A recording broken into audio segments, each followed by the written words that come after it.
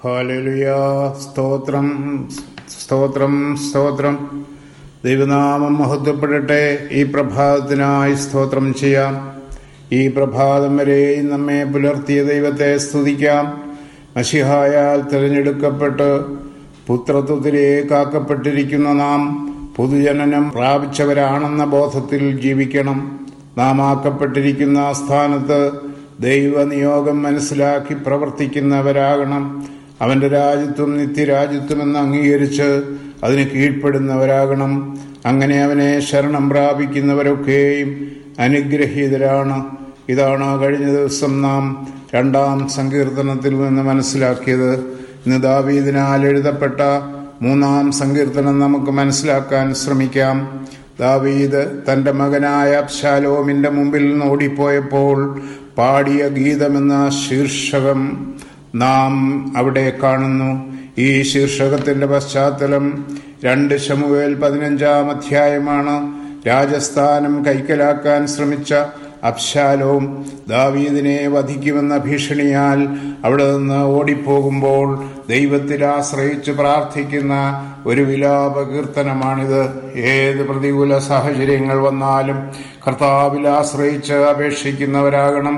അവനുപേക്ഷിക്കുന്നവനല്ല, രക്ഷ ദൈവത്തിൽ മാത്രമെന്നും തന്നെ വിളിച്ചപേക്ഷിക്കുന്നവർക്ക് അവൻ സമീപസ്ഥനെന്നും ഒരു പ്രാവശ്യം കൂടെ ഈ സങ്കീർത്തനത്തിലൂടെ നാം മനസ്സിലാക്കണം. ഈ സങ്കീർത്തനത്തിൽ 3 ഭാഗങ്ങളുണ്ട്.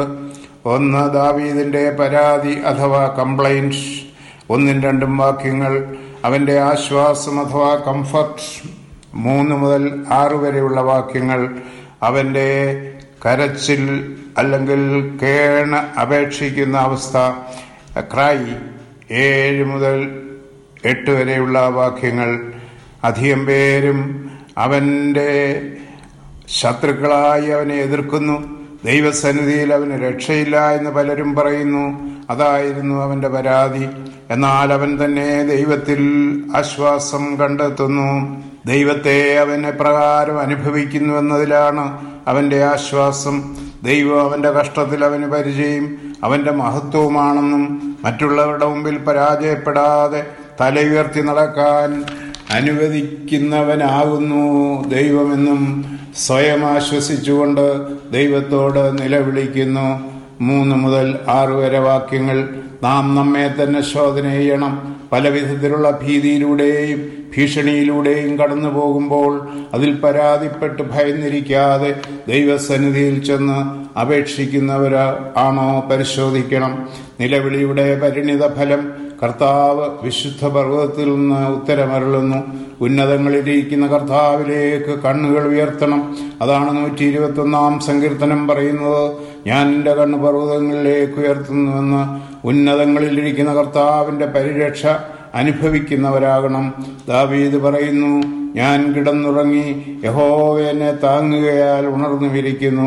ദൈവപരിപാലനത്തിൽ ആശ്വാസം കണ്ട ദാവീദിന്റെ പരാതിയും പരിഭവവും മാറി ധൈര്യമുള്ളവനായി തീരുന്നു.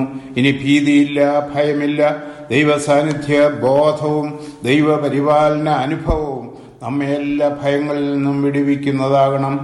7-8 വാക്യങ്ങൾ അവന്റെ അപേക്ഷയും സംതൃപ്തിയും രേഖപ്പെടുത്തിയിരിക്കുന്നു. ശത്രുക്കളെ കീഴ്പ്പെടുത്തുവാൻ തക്കവണ്ണം എഴുന്നേറ്റ് തന്നെ രക്ഷിക്കണമേ എന്ന് ദാവീദ് കരഞ്ഞ് അപേക്ഷിക്കുന്നു. തനിക്ക് വേണ്ടി മാത്രമല്ല, എല്ലാ ജനത്തിന്മേലും ദൈവത്തിന്റെ അനുഗ്രഹം ഉണ്ടാകുവാൻ ദാവീദ് പ്രാർത്ഥിക്കുന്നു. നാം നമ്മുടെ ജീവിതത്തെ ശോധന ചെയ്യുവാൻ ഈ സങ്കീർത്തന പഠനം സഹായകമാകണം. നമ്മുടെ ജീവിതയാത്രയിൽ എത്രമാത്രം ശത്രുത്വം നേരിടേണ്ടി വന്നിട്ടുണ്ട്. അന്യരിൽ നിന്നല്ല, ദാവീദിനെ പോലെ ഏറ്റവും പ്രിയപ്പെട്ടവരിൽ നിന്ന് പോലും പകയും ഭയവും ഭീഷണിയും അനുഭവിച്ചിട്ടില്ലേ? എന്നാൽ സഹായിക്കുന്ന കർത്താവിൽ ആശ്രയം വെച്ച് ഉയരങ്ങളിലേക്ക് കണ്ണുകൾ ഉയർത്തി അപേക്ഷിക്കുമ്പോൾ അവനിൽ നിന്ന് പരിരക്ഷ ലഭ്യമായിട്ടില്ലേ? സ്തോത്രം ചെയ്യാം. നമുക്ക് വേണ്ടി മാത്രമല്ല, മറ്റുള്ളവർക്ക് വേണ്ടി നമുക്ക് അപേക്ഷിക്കാം. നമ്മുടെ പ്രാർത്ഥനയാൽ അനുഗ്രഹം എല്ലാവരിലും വരുമാറാകട്ടെ. ആമീൻ.